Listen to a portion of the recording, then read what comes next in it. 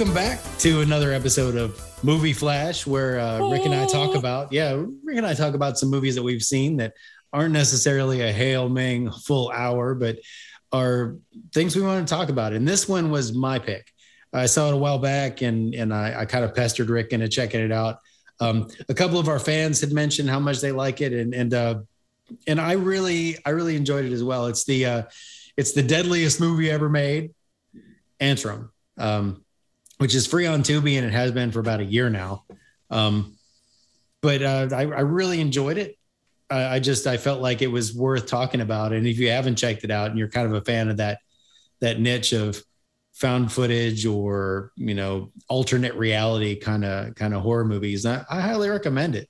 Yeah, it's got a different feel to it for sure, as far as what you expect out of the found footage thing, because it's supposed to be literally a lost movie from the 70s that you're going back and watching this film unfold. But the beauty that I have to agree of why I like this, because they do a good job of just setting the stage, right? Because they give you this fake documentary at the beginning of it about the history of this film and how they would show it to people, and people would react, and people were going crazy and killing people and because of this film.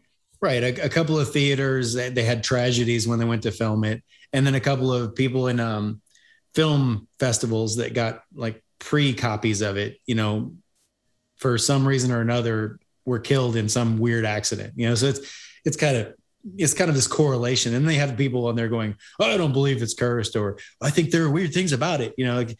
Like you said, they set the stage really well. Yeah. And then they launch in and they say, they have a little disclaimer that comes up, if something happens to you, it's not our fault, it's yours, because you're watching this. And, and here we go.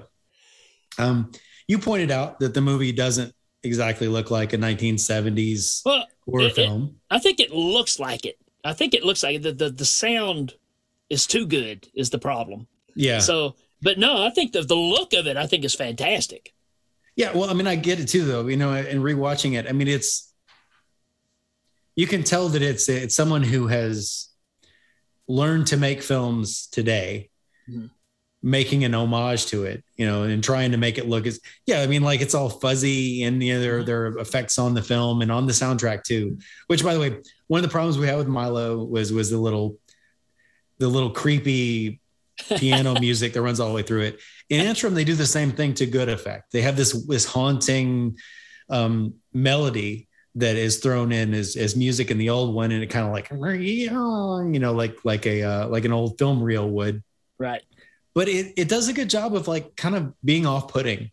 Yeah. It really sets the stage for that movie being kind of a creepy example of horror films from that era. It's not the same five notes over and over and over, and I think that's true. Kind of what made it work too. So, but yeah, there's really a lot to like about this one.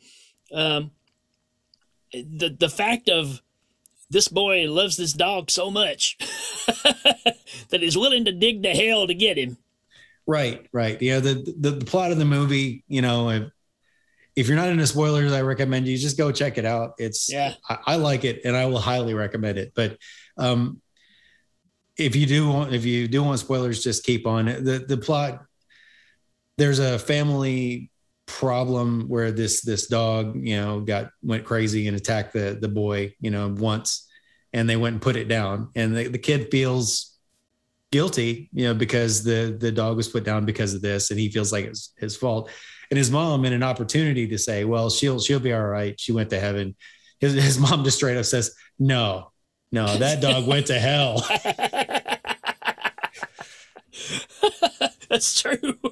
And all the family sequences are really off-putting too, because it always kind of segues into a dream sequence where blood starts dripping down people's face, or there's a point where they're in the car and they look up and there's nobody driving the car. And I think that's one of the things that some of it really worked for me, some of it didn't, because you got all this intercut scenes too that they put in. Yeah. But you're right. I remember you were talking about, they were riding in the car and they look up in the front seat and there's nobody at the driver, and the car is obviously moving, Yeah. So yeah, there's a lot of strange things that are happening. Yeah. So there are levels to it that kind of help it to develop this mythology. like you said, there's the documentary at the beginning. And then in the documentary, they say, oh, and we retrieved one complete roll of this film, but it was found at auction and it apparently went into the hands of this cult that held on to it for a while. And so there are these interspersed, like you say, little sections of some kind of torture that's going on. And there are these sigils that have been scratched into the film that show up throughout. You know, I think one of them is Astaroth. It's like the demonic sigil for the highest echelon of demons. And it shows up something like 70 times or more in the movie. It's a bunch. It just kind of appears over things. And, you know, so again, it gives it those layers where, like, you know, first it was a movie that was cursed. It was a horror movie to begin with. It went through the hands of a cult. They added things to it, and you got the documentary. So it's kind of like, at what level do you want to stop believing? Yeah. You know, if you don't want to believe the documentary part, well, you can at least believe the cult part. If you don't want to believe the cult part, well, then maybe you just believe it's a horror movie. And so it gives you kind of an option of where you want to suspend your disbelief. And I really like that. Yeah, it's got plenty of options. And, you know, the fact of being able to find this manual of how to dig to hell and everything you have to have in place. Yeah. I don't know. And it gives you foreshadowing of what's coming up too. So yeah, it's got a little chapters of the book thing where there's the malbulge and the, you know, the layers of hell. So anyway, this older sister takes her brother to this park that's got a, you know, don't kill yourself, suicide watch sign on the outside of it. So there's that. To ostensibly, you know, dig down to hell so they can get Maxine's soul back up out of hell. And, you know, the one part, you know, of all the things to disbelieve, the fact that two kids with shovels could dig a hole that deep in the middle of a forest without hitting roots, that's probably the most difficult to believe parts for me. But and not be dirty as all heck, because man, they would be dirty. Yeah. But anyway, you know, so then you got, like, as the story unfolds, they're digging this hole, and you know, she's got this book that Ike gave her. You know, she keeps mentioning Ike, and it has these instructions on how to get down to hell. And I don't know, about a part of the way through, what do you feel about the little stop motion squirrel? It was interesting. There's a part where she's like, look, it's a demon. It's taken a form to hide from us. And it's this stop motion squirrel that looks at the camera, and it's like, what is this? Well, it's weird. But you got to think about it for the time that it's supposed to be when it came out. If you were going to make a horror movie, chances are a creature was going to be stop motion. So it kind of works. Yeah. I mean, and I think that it would have looked bad even then. So I don't know if it was just like it was the thought that the people making the movie did this, and they're like, you know, this is weird, but it's kind of strange in a creepy way. So keep it. Right. So, you know, it's another one of those things where you just, why? Yeah. Because it doesn't fit the mold. Well, but there's a lot of things I think about this movie that doesn't really fit a mold, that kind of makes it interesting.